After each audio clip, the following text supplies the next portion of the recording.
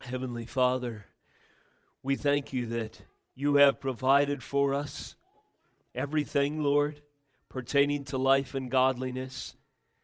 And it all began in your heart before time itself began.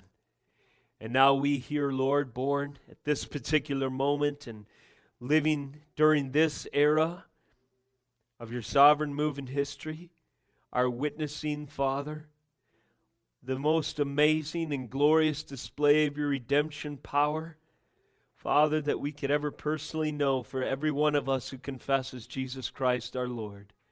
You have done a miracle. You have raised us from the dead. By the same power that raised Jesus Christ from the dead, you have transformed ourselves. Our minds are now being transformed and renewed by the power of your word, even as the power of the Spirit rejuvenated our inner man, resurrected us from the death of sin, and set us on a course of bringing glory to you, rather than rebelling against you and being at enmity with your glory and lordship. We just celebrate these truths today. And I pray now that you would quicken in us, in our mind, in our heart, our soul, a renewed and a deeper appetite to understand our great salvation. That as these scriptures are read, that they would be communicated not just, Lord, on one level, communication to the mind, but even deeper into the soul, into the heart, and the fabric of our being, that they might produce in us fruit that would glorify you. That we might repent of sin, walk more fully in your presence, Lord. Be better testimonies and witnesses of your truth and your gospel. That we might be better equipped as able ambassadors of the new covenant. That we could, Lord, become closer to the standard of the measure, the fullness of the glory of God in Jesus Christ, our Lord and our example. I thank you for this time that you've prepared for us to study your holy word. I pray that you'd remind us again what a treasure it is, so that we don't soon forget these beautiful precepts hidden within its pages. I pray that your glory would be advanced here, Father, as your Holy Spirit takes over this service for your glory and name's sake. In Jesus' name we pray. Amen. Praise God for the opportunity to be brought here safely by his Holy Spirit, guarded on the roads and guided by him, to join together again in fellowship, worship before his throne, and opening up his scriptures. Turn with me, if you would, to Romans chapter 11. As you're turning there, I'm just going to read for you once again these 4 verses from Matthew 12. Behold my servant, whom I have chosen, my beloved, with whom my soul is well pleased. I will put my spirit upon him, and he will proclaim justice to the Gentiles. He will not quarrel, nor cry aloud, nor will anyone hear his voice in the streets. A bruised reed he will not break, and a smoldering wick he will not quench, until he brings justice to victory. And in his name the Gentiles will hope.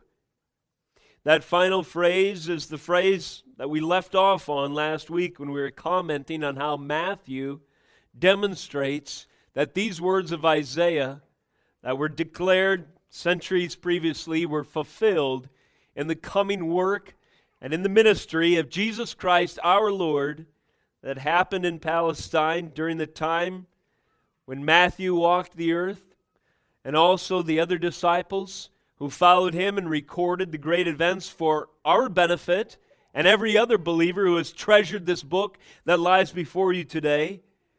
But as we think about how this was fulfilled, how these things were fulfilled, as we pondered last week, I thought this week to expand on an additional thought related to the fact that the Gentiles have come in. And that thought is this: where else does the Bible tell us more about the fact and our personal connection to the reality of the Gentiles being included in the covenant community of Jesus Christ? And that answer comes very clearly in Romans 11. And what the question Romans 11 answers for us is, how does greater Scripture direct us to appreciate the sovereign inclusion of the Gentiles into the redemptive plan of God. When you read in Matthew 12, twice in 4 verses, that Jesus Christ will come, that God's Spirit will verify who He is the one with whom the soul of the Heavenly Father is well pleased, and upon whom the Spirit of Almighty God rests. And when you read that He will, by the word of His power, proclaim justice to the Gentiles, and then you see that the phrase, the reference to the Gentiles picked up again in verse 21 of Matthew 12, and in His name, then Gentiles will hope. How should that make us feel? For all of you non-Jews in the room today, virtually all of us, I assume, how ought the truth, the prophecy that Isaiah gave that the Gentiles would be included in the covenant community, the fellowshipping community of those who found favor by grace alone in the sight and in the fellowship of Father God, how should that make us feel? How does greater Scripture direct us to appreciate and to offer to the Lord an attitude, heart, words, songs, conversations, meditations of overflowing worship in light of this amazing, sovereign, great salvation that was not obligated, God was not obligated to deliver to us other than what He had prepared by the pleasure of His will alone, against all ethnic odds among those who, ethnically speaking, had no relationship in our heritage to what the Jews were privy to know.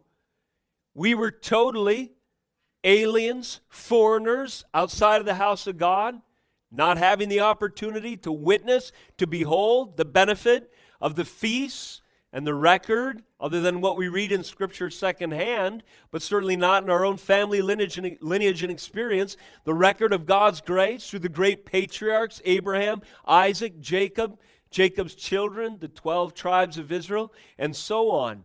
But we know all of that is extremely important to God. The greater portion of His Word is dedicated to His covenantal involvement with an ethnic people, the entire Old Testament. And there we have types, figures, prefiguring, revelation, and declaration of who God is, but then we have another truth revealed and a prophecy fulfilled. Against all odds, peoples who didn't experience that in their own ethnic or filial heritage are grafted in. Grafted in. That is grace. That is grace in a dimension that the Word of God commands us to consider in its cultural context. This is a grace that has been extended to us that ought to open up the manifold understanding of the grace of God to that many greater dimensions in our worship, in our understanding, and in our affections. I think that's what Romans chapter 11 is calling the attention of the Gentiles to. Though you have experienced suddenly a dawning of revelation on your souls that you didn't think about and generationally ponder and angst over and anguish for, a Messiah coming, but all of a sudden there's a missionary knocking at your door in Ephesus, at your door in Corinth and Rome and so on. Even though, don't take this sudden dawning of revelation, glorious salvation, for granted. It was not based on your merit, and there was no obligation other than God's holy will to include you. And if it had not been for His sovereign grace alone, you would remain alien to the house and the fellowship of God. But because He moved heaven and earth and fulfilled His prophecy of old, we have the privilege of being included in that number, grafted in, sons and daughters of Abraham. Consider with me from Romans 11 the title of this message, Kindness and Severity. when we are thinking thoughts that the Scripture would guide us towards in proportion and relationship to our great salvation as Gentiles, the Word of God begs us to consider both the kindness and the severity of God. Romans 11:22. Note then the kindness and the severity of God. Severity toward those who have fallen, but God's kindness to you, provided you continue in His kindness.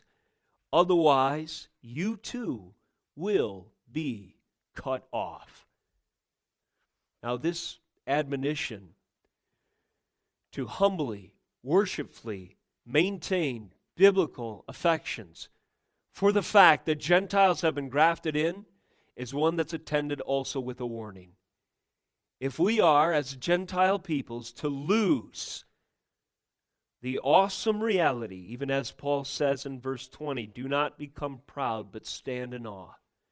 If we are to lose our sense of awe as to the glory of our salvation by the sovereign grace of God, that a Gentile could be grafted into His covenant community, if we lose that, we are running a very dangerous course.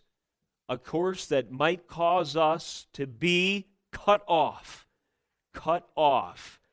from that grafting itself. I think this admonition is serious.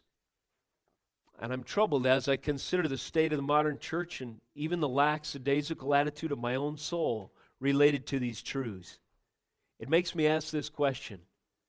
Is the modern church these days measuring up to this standard that Paul was careful to deliver 2,000 some years ago or less? Are we dangerously close to becoming cut off as Gentile peoples, having only considered maybe the grace or the kindness of God and not His severity? You see, today, sermons are preached all over this great prosperous land. And if you were to take a poll as to their theme, I wonder how disproportionate the themes of kindness of God to severity of God would be from the pulpits in this land. I've been trying to, in my responsibility before you, be careful to note in Scripture how God's steadfast love and His judgment are concurrent ideas, and if we lose one or the other, we lose the gospel. And so it is here that if we are to consider our great salvation, the fact that we were grafted in, if we consider only the kindness of God and not His severity, we run the great risk of losing our love and maybe even our affection and, culturally speaking, our grasp on the gospel. A dangerous place to be is to ponder our religious affections in such a way as to exclude all concepts of God's severity and His judgment.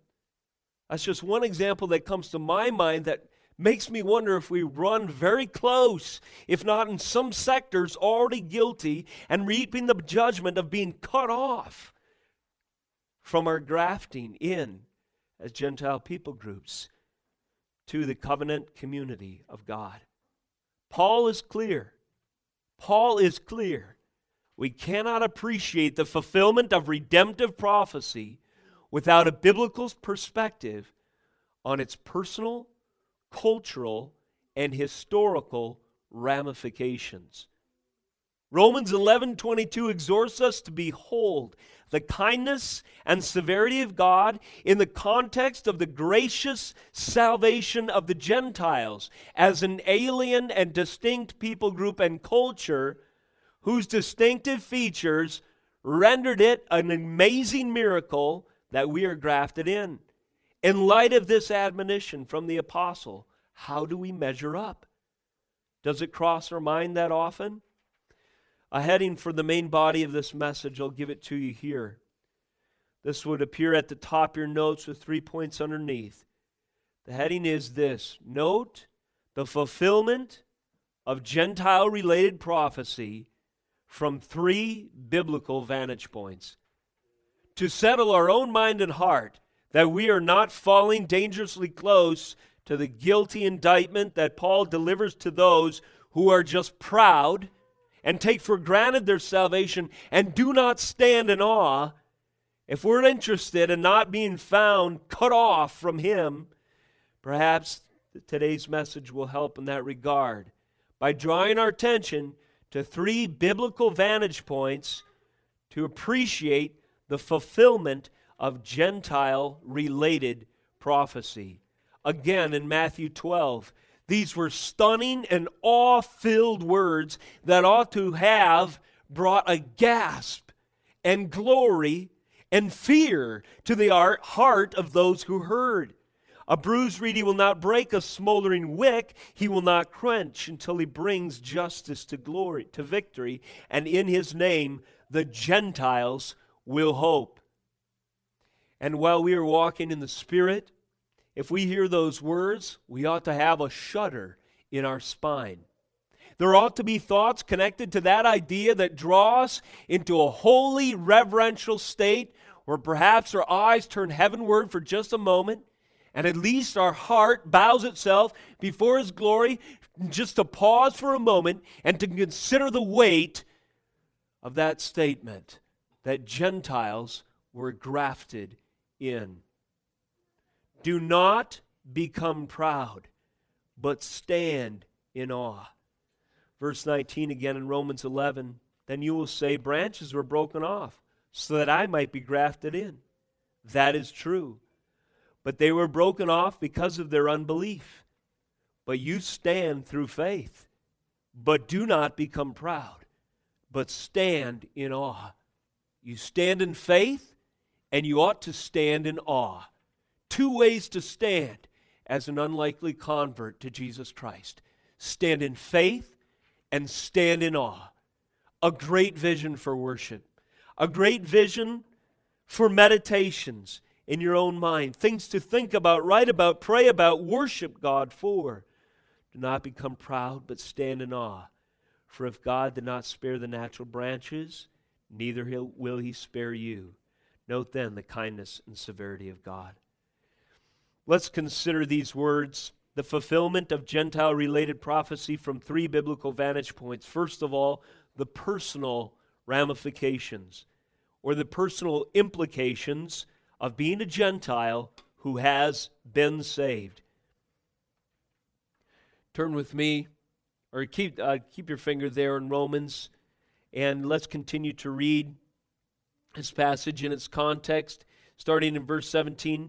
But if some of the branches were broken off, and you, although a wild olive shoot, were grafted in among the others, and now share in the nourishing root of the olive tree, do not be arrogant towards the branches.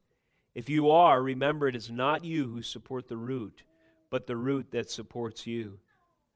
Again, that's in the next few verses we read that the branches were broken off that we might be grafted in, but we ought to stand in awe. But pick up again here in verse 25. Lest you be wise in your own conceits. I want you to understand this mystery, brothers. So if we connect those 2 thoughts, we see Paul is alluding here again to the pride or the familiarity or the taking for granted or the cavalier attitude that a Gentile might be guilty of. And if they were potentially guilty of this, if they could run into, if the Roman Christians and the first wave of Christianity, through the familiarity of their surroundings within the community of Jesus Christ, could be guilty of falling into this error, how much more we, so many more years removed? How much closer must we pay attention to these words here? Because we're not surrounded with the same historical context. We don't step out onto the street into a Roman civilization and remember with fresh awareness of yesterday's or a few years ago headlines that a Messiah came, an unlikely commoner, and was crucified for our transgressions. We don't have that reality, that reminder in as many ways as they would have had then in their experience, as well as the Word of God. And that ought to drive us to the Word of God to find our security and hope, to fill in the gaps where our experience would leave us short. And the Word of God is sufficient in that regard. But here's where we need to turn, places like this, Romans 11:25, lest you be wise in your own conceits. I want you to understand this mystery, brothers. A partial hardening has come upon Israel until the fullness of the Gentiles has come in. And in this way, all Israel will be saved. The Scriptures go on to tell us about the sovereignty of God in election. For our sake, God has decreed a partial hardening over the Jews. When we're left staggered at the weight of this revelation, we're told in verse 32, God consigned, for instance, all to disobedience that he may have mercy on all. How are we to take such a weighty, heavy truth? Verse 33, this is how Paul expressed his own worship and fear to the Lord. Oh, the depth of the riches and wisdom and knowledge of God. How unsearchable his judgments, how inscrutable his ways. For who has known the mind of the Lord? Or who has been his counselor? Or who has given a gift to him that he might be repaid? For from him, through him, and to him are all things.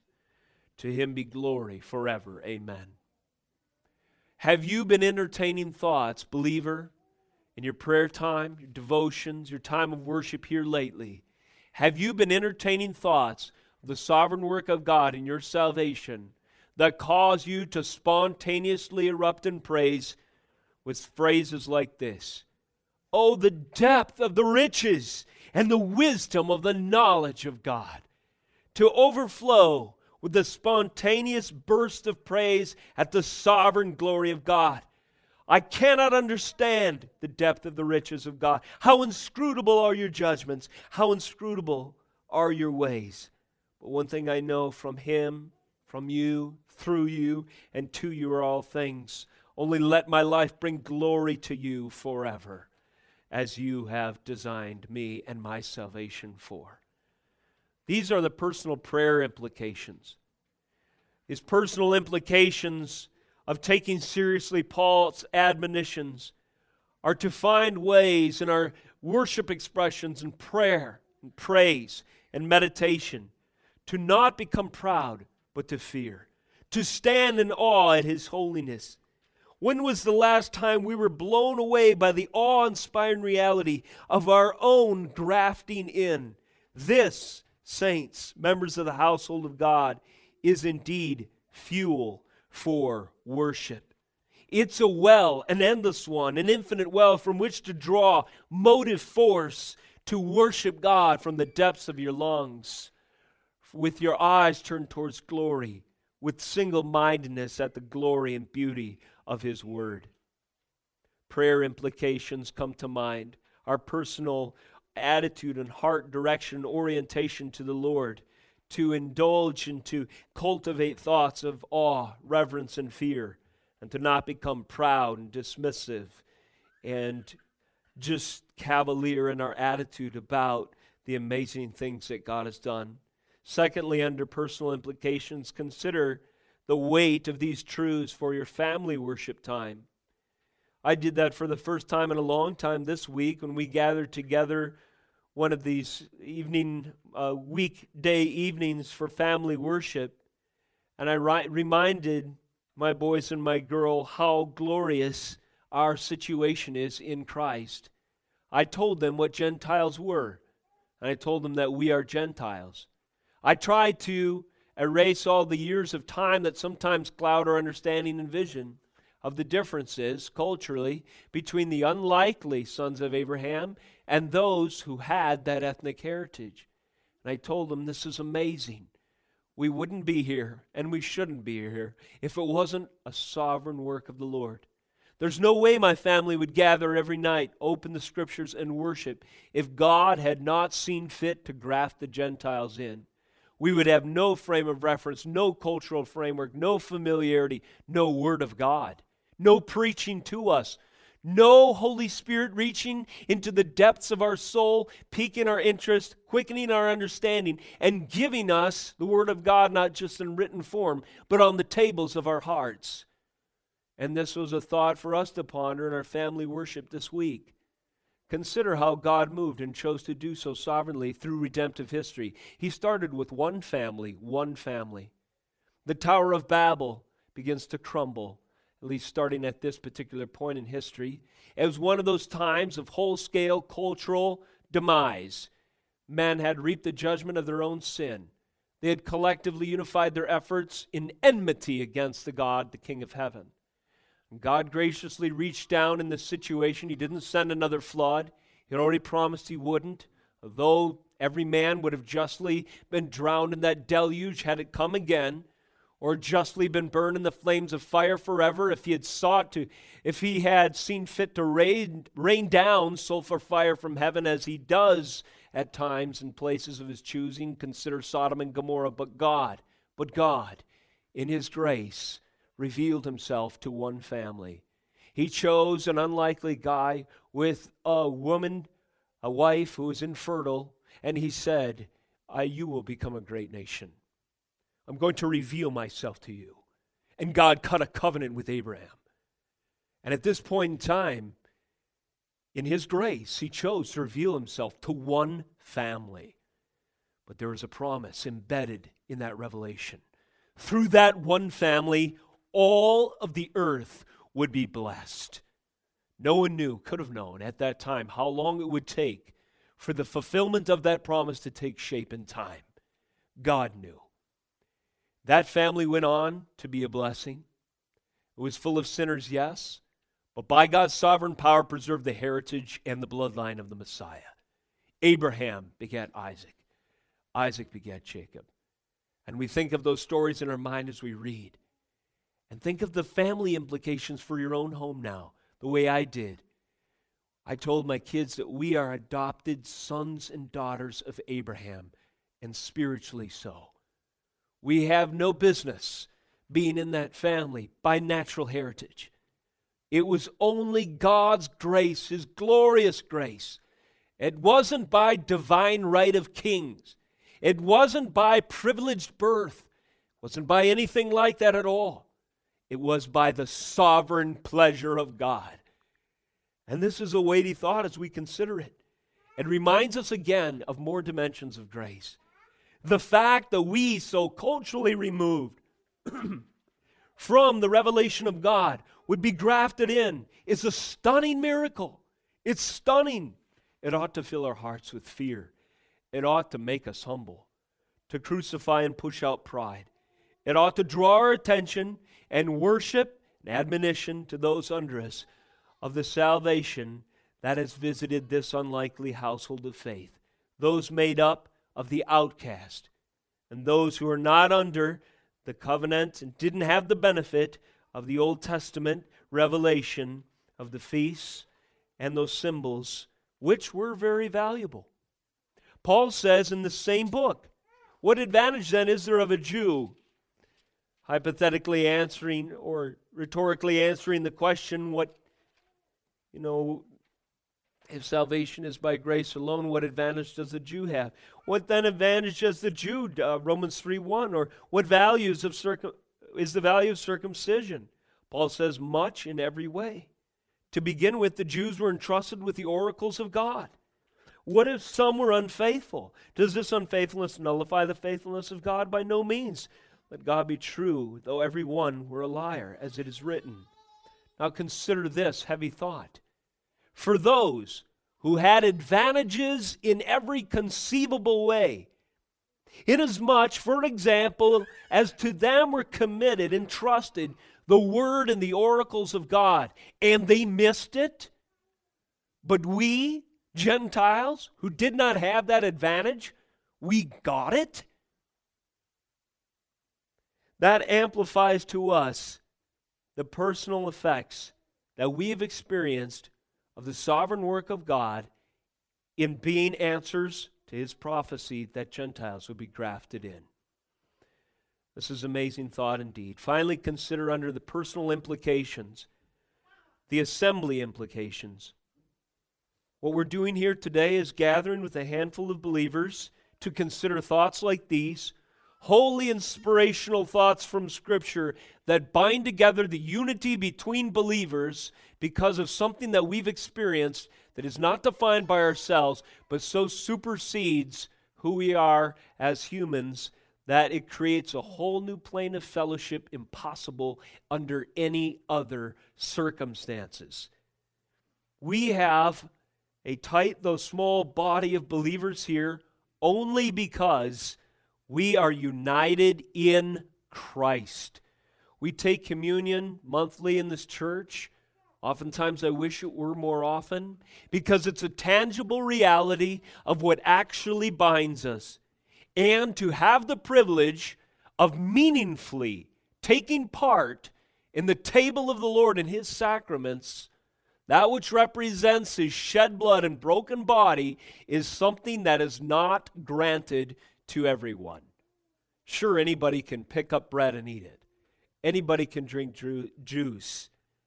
But not anybody can say that Jesus Christ is their Lord, their Savior, and their Messiah. Especially if they're caught in the death of sin and find themselves in enmity with God, in need, in absolute change of heart. If they need to be born again before they meaningfully partake, then that which binds us together is the sovereignty of God to resurrect a dead sinner to life in Jesus Christ. And there are these little outposts all over this land of believers who assemble under those conditions. This is something new historically. It didn't happen prior to the Christians going out and planting churches. A new thing, unprecedented, fulfillment of prophecy. There might have been a synagogue in your area, but you talk about ethnic exclusivity, you couldn't just walk through the door or participate. There were those who became Jews and by conversion in the Old Testament, but they were a very narrow number. In fact, by God's sovereign design, He decreed that this people would be small by definition, so that His glory through a small and weak people might be made known. And at one time, of His point in choosing, He would spread His news all over the world, and many tribes, or many people from all tribes and tongues and nations at such time would be grafted in. Why were we born during that time? I cannot answer that question. That falls into the category of the depths and riches and wisdom and inscrutable knowledge of God that we read of in Romans 11. But I know how to feel. I know how to worship. I know how to react to that truth. It's written right alongside. I ought to say, for from Him and through Him and to Him are all things. To Him be glory forever. Amen. We as Gentiles grafted in have no excuse for a single bad day after we come to Christ.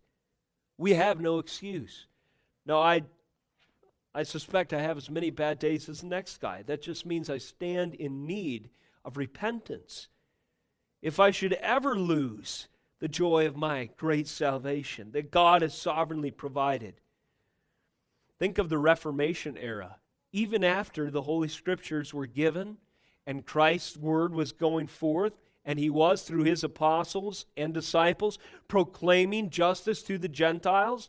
Think of times of darkness, relatively speaking, even since then. We could have been born, as an average person was, some 500 years ago without the ability to even read the Word of God. But now, are we in danger of becoming proud and hard-hearted because of the proliferation of opportunity? All the Bibles everywhere, Christian radio all the time. I can download these. Sometimes I listen to maybe 20 hours of proposition on my phone. Preachers faithful to the Word speaking into my ear the truth of the knowledge of Christ. I had better consider what a gift that is. I ought not grow proud in my own heart thinking I deserve it. I ought not take it for granted. Just the technology that God's sovereignty has provided for us to read and reproduce His Word is a stunning reality that ought to increase our worship to Him. Now, in light of this first point of perspective, the personal implications of considering the fulfillment of Gentile-related prophecy from a biblical standpoint and vantage point, you can see where it seems when Paul says that if we forget our salvation and the implications of it, we are guilty of being cut off, it really makes you wonder if we live in a bad way right now. Because I honestly can say that my love of the Lord, affections for Him, commitment to His service, has not always increased proportionally to the availability of revelation and His Word at my fingertips. Right there, my eardrums. And right there in talking freely without the threat of physical persecution to you, my neighbor, another congregant in the Church of Jesus Christ. Do I worship God for all these blessings, these manifold graces that are over and above just the sheer blessing of knowing Him and having salvation in the first place? Do I stand in awe at this reality, or have I become proud and hard-hearted? A question every individual needs to ask. And I would venture to say, culturally speaking, not only are we guilty of being cut off generally in the West, Western forms of Christianity, as the numbers bear them out, but we in some sectors have been cut off.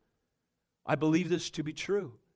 There is a statistical apostasy that would make the core of our mind just in thoughts shudder with it, because so many have left the faith. And so many children are losing the faith of their parents. And so many churches are embracing whole-scale rebellion into their policies, practices, and the things that they endorse and proclaim, losing the gospel entirely. Paul's words stand true. And if we don't stand with Paul, where do we stand? We prove his words true by being cut off. I am telling you, the repentance that our situation warrants is dramatic and drastic. It ought to drive us to our knees. Quite frankly, it ought to populate morning prayer at 9 o'clock here on Sunday mornings. It ought to drive me to my prayer closet. More times of anguish before the Lord, more fasting and prayer. But in this land of great prosperity, with fast food joints on every corner, and this me-centered, self-indulgent lifestyle, we just get fat. We don't fast. And that's a metaphorically speaking. Not just in food, but in everything that our mind takes in and our soul chooses to feed on. We really need to repent and pray that repentance comes as a sweeping movement of God across this whole land, so that, as one pastor put it, there might be a run on sackcloth and ashes at our local hardware stores again. Number 2, let's consider biblically, from a biblical vantage point, Gentile-related prophecy and its fulfillment in light of its philosophical implications. The severity toward those who have fallen. Philosophy just means the study of the nature of reality. And what is the nature of reality for Paul that undergirds a statement like this? Note, Romans 11:22, then the kindness and severity of God. Severity toward those who have fallen. But God's kindness to you, provided you continue in His kindness. Otherwise, you too will be cut off. There is a severity in God, meaning a reality of His reserving for Himself the prerogative to judge people groups for apostasy that He retains in the new covenant. And it ought to fill our minds with fear. We consider freely, and we love it, the kindness of God, but do we consider His severity? Severity towards those who have fallen. 2 additional reference points for you to perhaps study at a later date. Maybe I will turn there just so I don't paraphrase and miss the context. There are 2 points in Old Covenant history that strike me on first glance as paradoxical. That's hard to say. but on second glance as demonstrating a biblical truth that is easily missed on modern evangelicalism. At the end of the book of Judges, the very last verse, in fact, we find the social state of the people. We find a whole people group similar to the Jews at the time of Jesus' arrival, who in the severity of God were deserving of his judgment, and if they wouldn't continue with him, they would be in the same dangerous place of being cut off. And we read of this circumstance in Judges 21, verse 25. In those days, there was no king in Israel.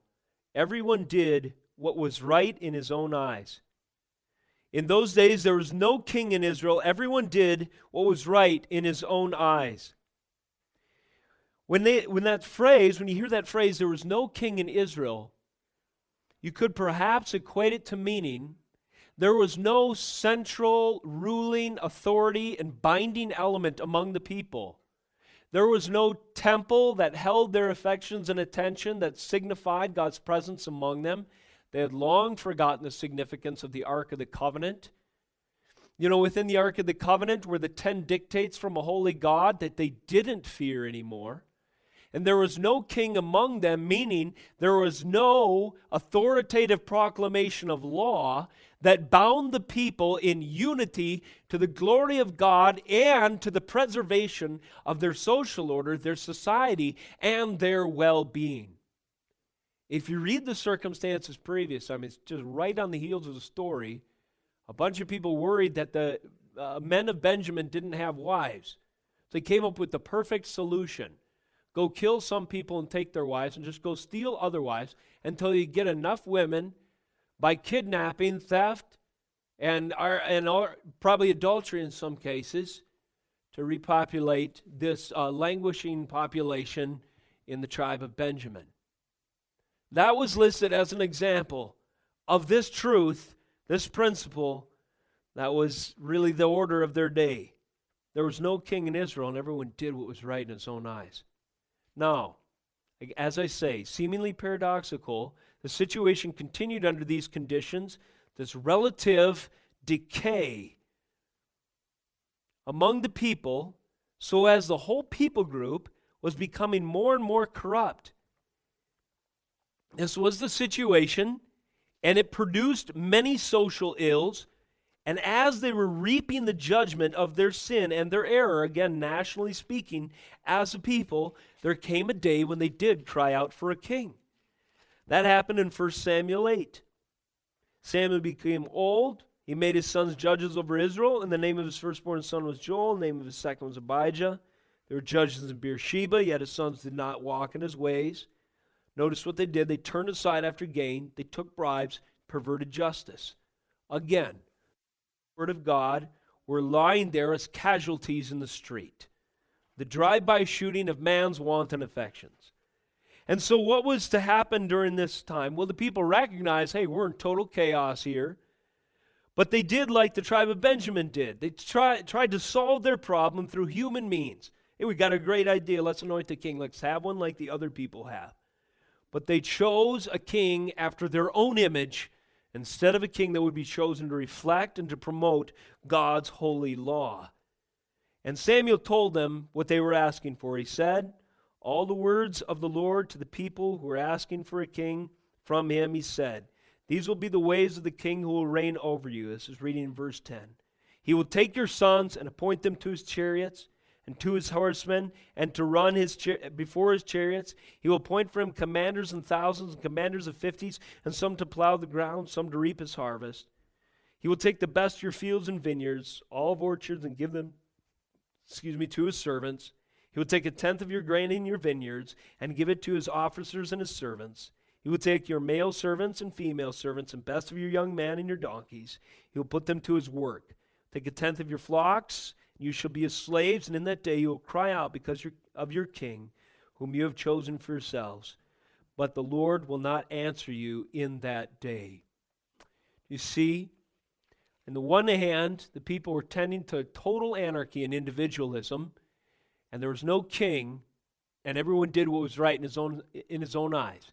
And things became so chaotic and disorderly, then they cried out for a king.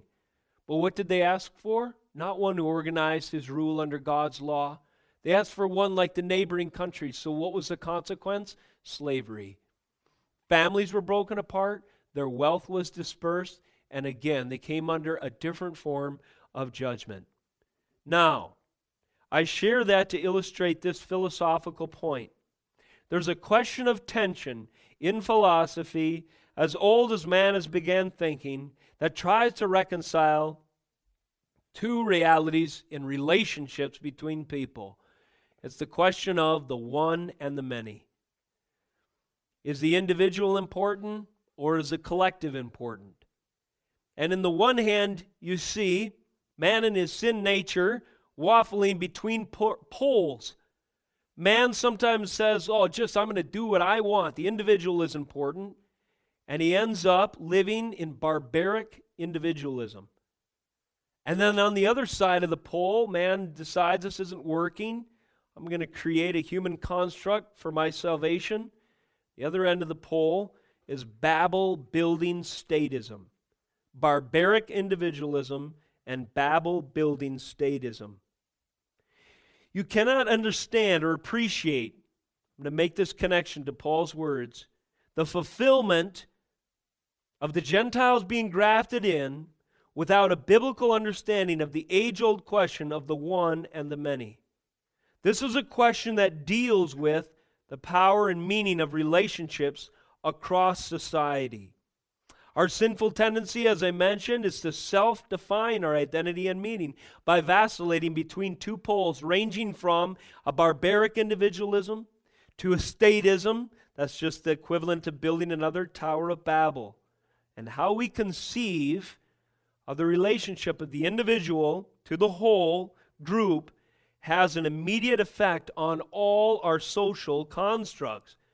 Pardon me if this is sounding academic, but I hope you'll see the connection in due course. Consider the government of America, for instance. We used to be much more decentralized than we are now. Where does good ideas about good government come from? They come from God's Word. A king, as is later described in the books of the law, was permissible. He was just not supposed to act in a certain way. The king was not supposed to put his faith in chariots, wealth, and dubious relationships, economic and otherwise, with multiple wives. Instead, the government was to fear the Lord, just as we are to fear the Lord, being governed by Him and giving our heart to Him in salvation. So even civil government has real consequences in how we construct our government according to how we view the relationship between people. So government tends to decay into barbaric individualism, or it centralizes into a tyranny. In the Word of God, the individual and the group both have real meaning. It's a mutually beneficial relationship. Think about how God defines just and a prosperous and blessed society. Think about the body of Christ. Constituent parts whose complementary graces work together for the benefit of the whole. One of you is a hand, one of you is a foot, one of you is a head, and so on. And when they're under Jesus Christ is our head actually, when they're under Jesus Christ, all parts benefit the whole. So together we have meaning, and individually we have meaning if we are under Christ. There's a mutually beneficial relationship, a symbiotic, if you will, relationship. One does not profit at the expense of another. That is to say that the individual isn't lost at the expense of the state or the whole, the collective, and the collective, the government or the authority, isn't lost for the sake of the individual. Now, with that construct in mind, think again as to our salvation. Are we guilty in the American West of a spiritual barbarism? A spiritual barbarism, an unqualified individuality that cares only about my relationship with God and misses the cultural, sovereign ramifications of our salvation. We belong culturally to a people group who do not deserve culturally. We are outside outcasts but have been grafted in. And we are not to forget that point. Only the proud and only the one who does not fear considers only the effects of our individualism before the Lord. No, the whole has meaning as well. To live in light of God's sovereignty, to live in light of His providence, is to renounce the notion of this idea that our salvation only has personal implications for us. The Bible says to us, do not forsake the assembly of ourselves together. Why? Because it's selfish to deny a hand the use of its arm, and to deny the arm the use of the torso, and so on. And God is glorified when the constituent parts work together under Him to display His glory over the earth. And if we are guilty of a barbaric individualism, where we think of only the way we feel, the things we like, things we appreciate in our personal relationship with the Lord, we might be guilty of taking for granted the fact that there are cultural ramifications to our great salvation. This radical individualism related to our spiritual nature, to our spiritual life, I should say, has sometimes been referred to as pietism. Pietism holds that there really is no authoritative cultural role for New Covenant Christianity in the world. Only considerations of the individual's relationship to God, and it stops there. Or nearly an exclusive emphasis on those things. Are we, this is the question, in danger of being cut off because of our arrogant, individualistic entitlement mentality? A sort of spiritual barbarism, a me-centeredness, a man-glorifyingness, a spoiled, rotten, non-fear of the Lord. God orders His decrees and will in terms of the individual and the corporate. That is, the Christian has a responsibility to be salt and light, and to consider obediently and fearfully the effects of his claims on those around him for the benefit of the body of Christ and the benefit of greater society. If those are totally lost on him, he has lost the truth that God orders His decrees and will in a context, in terms of the individual and the corporate. Notice how much work Paul spent to make sure that dysfunctional churches would operate on all cylinders again. He knew the future of Christendom, as it were, depended on it. He knew that the church would not survive if all it did was cater to the individual's market desire for a particular product. He knew that he had to preach a gospel that reminded everybody that they did not deserve salvation, so that they would sacrificially lay down their life for the benefit of God's greater work, and it wasn't all about them. He knew that he needed to draw their attention to the cultural conditions of their own experience in salvation, being a Gentile, so that they did not become proud and arrogant and then cease to be able to take up their cross, lay down their life, and follow God to the ends of the earth, even if it meant leaving a cushy, self-centered environment at home behind. See, these are the things I'm afraid that we're lost in the shuffle of the reordering of our spiritual understanding these days.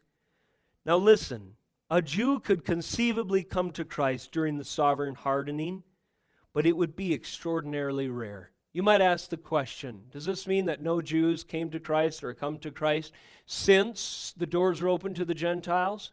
I don't believe that to be the case, but there was a sovereign hardening so that the Gentiles would come in, and it has been, arguably up to this point, and perhaps that's changing by the grace of God, I pray it's true, it has been extraordinarily rare for a Jew to come to Christ. Listen, as regards the gospel, they are enemies of God for your sake, but as regards election, they are the beloved for the sake of the fathers.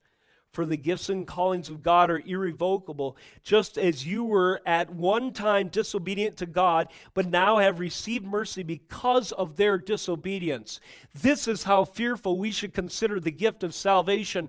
God committed in His sovereignty some group, namely the Jews, to a period of disobedience and hardening to purchase, I don't know why he did it. It's in his inscrutable wisdom, but I know he did from Romans 11. Your salvation. That is a salvation when we consider its terms, we hold with fear and trembling. We don't take lightly. And if God has a requirement for us that we take into account the cultural ramifications and our duty before Him, and that is lost on us, we are guilty of falling into some of these traps. If we disregard the demands of Christianity on culture, on government of greater society, our apostasy among the Gentiles and our Christian West will increase, and conversely now, Gentile converts will grow proportionally rare. And I would venture the claim that we are partially, at this time in history, cut off.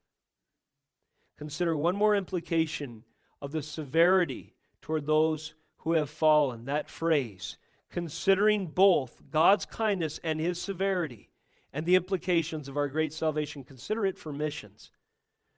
Now, I think a message to the American church that would be well heeded would be this: stop sending missionaries until you repent of spiritual barbarism. Stop sending missionaries until you repent of the me-centeredness of your gospel.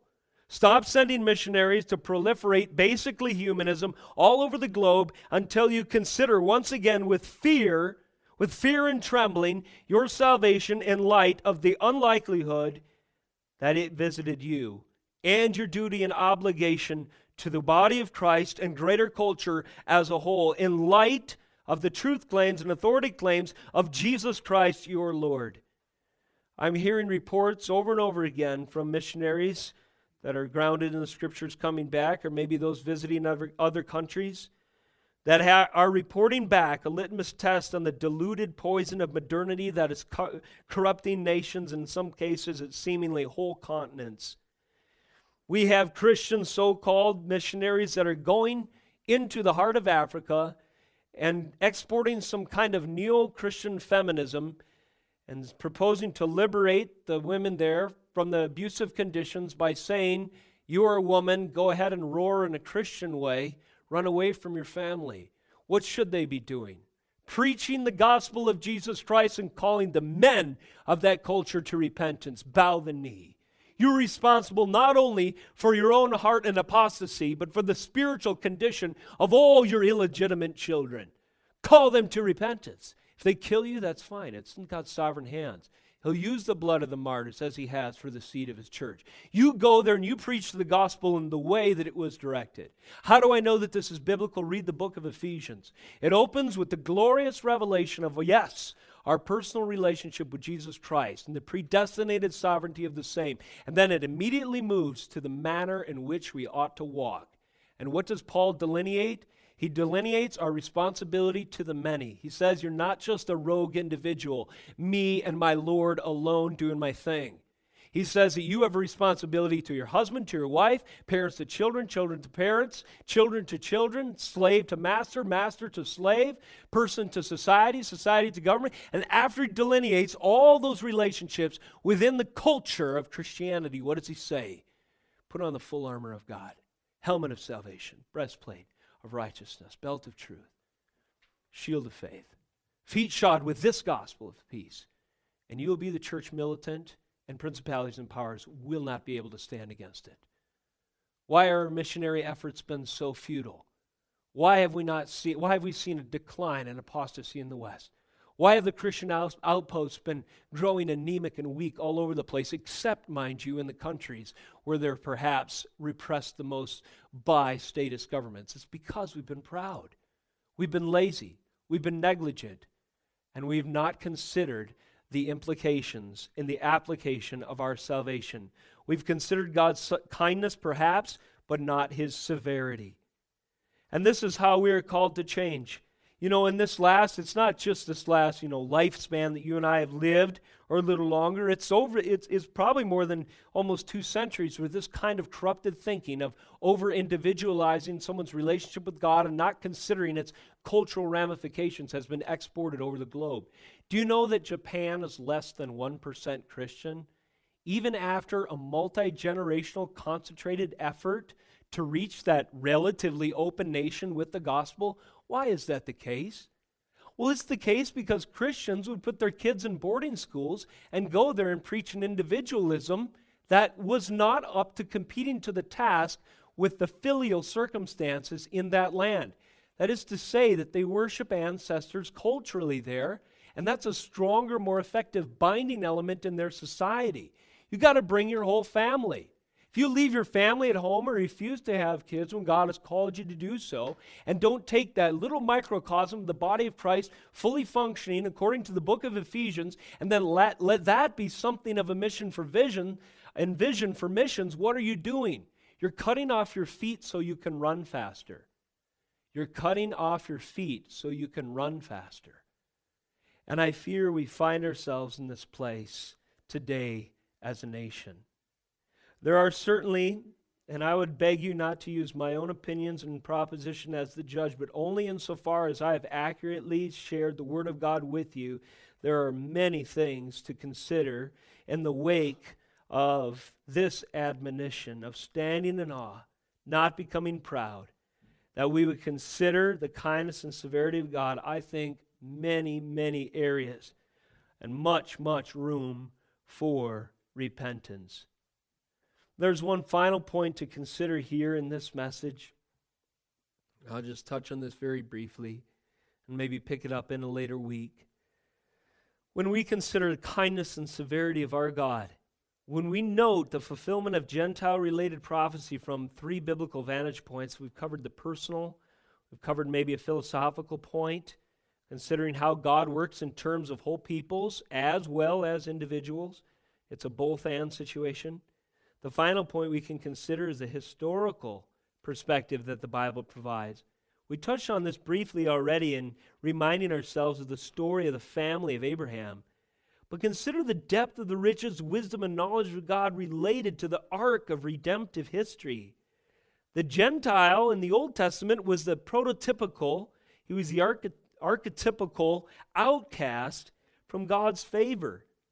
Two cities come to mind in the Gospels that you may recognize their name because they've been in our Matthew text, Matthew 11, verses 20 through 24, Tyre and Sidon.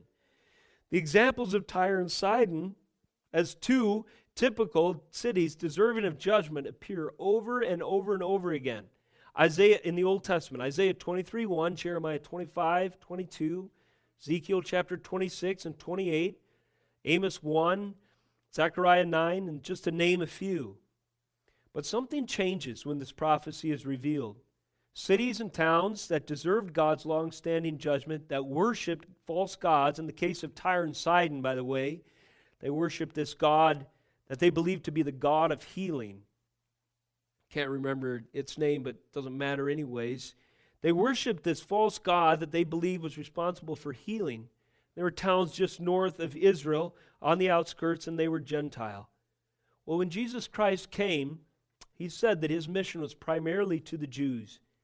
But in Mark chapter 3, verse 8, we find mixed in with that number of his hearers, some from Tyre and Sidon. We also find mixed in other evidences of Gentiles that were following him around. Matthew chapter 4 records those from the Galilee, Gentile regions, where there's more mixed people groups of Zebulun and Naphtali. Jesus Christ himself visited Tyre and Sidon, and Mark records that occasion in chapter 7, verses 24 through 31. You might remember the Syrophoenician woman, and Jesus seemed to have harsh words for her. And she asked if he could heal her daughter, I believe, and he said, what? And do we feed dogs at the table? Paraphrasing. And she said, well, even dogs eat from the crumbs of the table. Why was Jesus' language so harsh? Well, I think in part to sovereignly demonstrate how unlikely this miracle and this woman's salvation and the salvation of every Gentile, including you and me, would be. We are dogs. We don't deserve salvation. We are outcasts. We are not just those who are, weird and different and eccentric. We are vile, reprobate, and justly under the judgment of God people, this is before we met Christ, who do not deserve the visitation of the Messiah. The Messiah came. Think of the historical ramifications of considering the fulfillment of the Gentile-related prophecy. Now suddenly, Tyre and Sidon, who are always a metaphor for judgment, are visited by Jesus Christ. Now that is a picture of you and me.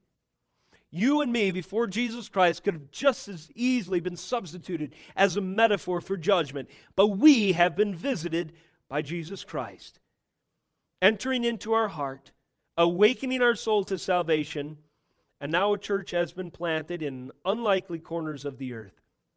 Consider the conversion of this woman, presumably the Syrophoenician woman who was healed. Jesus said that her faith was demonstrated in that act, and it was something that he commissioned his author, this Gospel Mark, to record. But later a church was planted there. Church history concurrently records that this church was planted shortly after the stoning of Stephen, after his death. But we do have in Acts 21 verse 4 the record of Paul's visitation there. Paul visited there, and the Spirit was alive there in these believers. They actually prophesied then to Paul. And it's amazing to think that two cities that appeared in prophecy for hundreds of years, as those deserving of judgment, suddenly had an outpost of gospel truth, and they themselves began to prophesy by the power of God. And now we see in this historical account within even the pages of Scripture, the depth, the riches, the wisdom, and the knowledge of God. And I'm telling you, our heritage is similar. Our heritage goes back from before we could even imagine, and all the situations and circumstances that God has sovereignly ordered to bring salvation to our door. It's not just because you decided and I had a change of heart. I thought I'd give Jesus a try. And sure enough, I tried him. It's pretty good. I think I'm going to stick with him. That is not a biblical accounting of the experience of your salvation. A biblical accounting of your experience would be one that would be attended with fear and humility. And if we should ever take it lightly, like, of course, I should receive salvation. After all, I had Christian parents, or any number of things that might make the familiarity of our circumstances breed contempt, let us fear and humbly repent of any such notion, because we do not want to ignore the severity of God. A final verse I'll read to you in closing, Revelation 7, verses 9 through 12. If you wonder about a picture, and even in your mind's eye, ear, you might hear the sound of what worship is like when you consider and apply what Paul says in Romans 11, consider the kindness and severity of the Lord in your appreciation of salvation and your worship of Him, I think Revelation 7, 9 through 12 has greater record as any to describe it. And here we have, hopefully I have the right reference, yes. After this I looked, and behold, a great multitude that no one could number, from every nation, from all tribes and people and languages, standing before the throne and before the Lamb, clothed in white robes, with palm branches in their hands, and crying with a loud voice, "Salvation belongs to our God, who sits on the throne, and to the Lamb." And all the angels were standing around the throne and around the elders and the four living creatures, and they fell on their faces before the throne and worshiped God, saying, "Amen. Blessing and glory and wisdom and thanksgiving and honor and power and might be to our God forever and ever. Amen." Let's close in prayer.